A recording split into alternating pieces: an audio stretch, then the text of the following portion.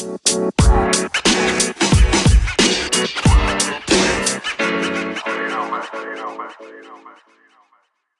going on, everyone? I'm Chase, and welcome back to another review. And the movie I want to take a look at right now is Last Night in Soho. Now, this is the latest film from Edgar Wright. I'm a huge fan of his, so let's break this down.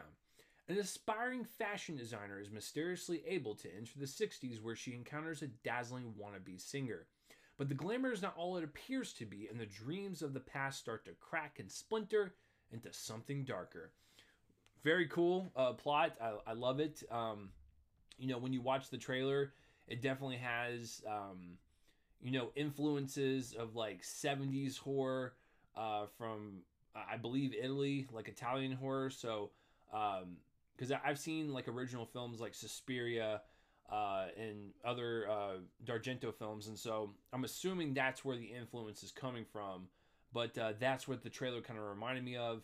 And I was super excited to see it. Something completely different for Edgar Wright, doing a horror comedy, or a horror comedy and action, another, I guess, science fiction comedy, then action heist film, and now this is a straight up psychological horror film. So I was excited to see Edgar Wright kind of go into that territory.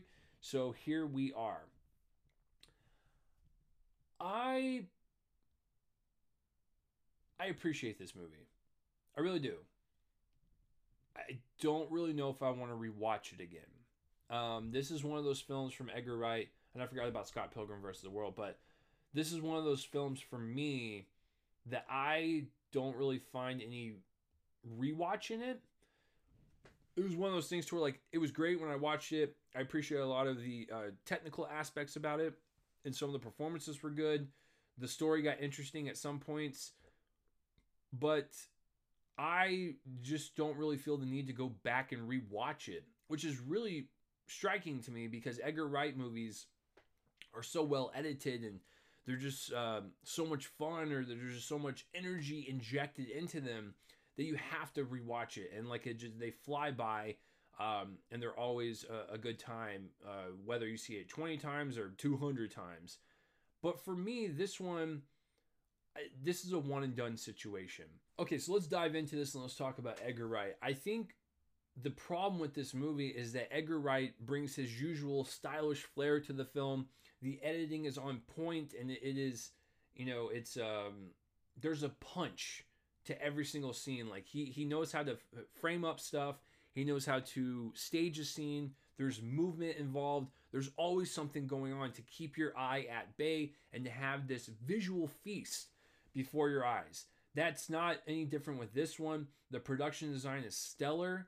The locations are just absolutely astounding for like what they're kind of going for with like this gothic horror vibe and this mystery that's going on around it. I thought all that was great. I think what falls flat for me is the story. The story overall, I understand its messaging behind it, and how men took advantage of like burlesque workers, or took advantage of anyone in the sex worker industry, and like it's really disgusting stuff. And to see the women fight back and take back what is rightfully theirs, and their dignity is being restored, like that, all that is great. I really like that stuff. But for me, the mystery just, it kind of seems a little flat. And when the ending comes, I'm just like, okay, I kind of figured that that's what was going on. And when it's actually revealed, it doesn't have the impact that Edgar Wright and his co-writer Christie, I think that they had. For me, it just I don't know, it kind of deflated the whole movie, to be honest with you. And so, not a huge fan of the way it wrapped up and the way it revealed the killer and just everything about it. But everything leading up to that point, I was enjoying. It's a good little mystery. Thomasin McKenzie's character, Eloise, she's being warned not to go to London to go to school because it's riddled with crime, and she's like, no, it's great, like it's gonna work out. And we're seeing the story happen, and Anya Taylor-Joy's character, of also her having dreams and aspirations and going there and realizing that there is a dark side to London that not a lot of people talk about, and then she ends up going on a dark path, and Thomasin McKenzie's trying to figure this out because she's the one that's being projected into the past. So all that stuff is fascinating to a point, and I was on this journey, and I wanted Eloise to figure out who was going to do all this, and I was on the journey with her because her performance, Thomasin McKenzie's performance, is quite good. And Anya Taylor-Joy, she, I've seen better, but like I appreciated her. Matt Smith, it's whatever. Diana Rigg, rest in peace. I thought she delivered probably my second best performance. Really just this maniacal kind of sweet little lady. Like, you think she's fine, but like deep down, like she will kill you if you say the wrong thing. But yeah, I really enjoyed the mystery to a point, but the ending just kind of just fell flat for me. Didn't really work. Some of the performances, like I said, do carry along the film enough to keep me interested, but it's not anything stellar when it comes to performances. And when you think about other Edgar Wright films and just the impeccable comedic timing of his performances and just the very likable characters that he writes into his films, and like they're goofy but they're also loving, and like there's just so much going on with the characters that you just love to watch them. For this one, it was just like, hey, these were solid performances. That's about it. And then one of my other favorites, Michael Ajao. I hope I pronounced that correctly. He plays John.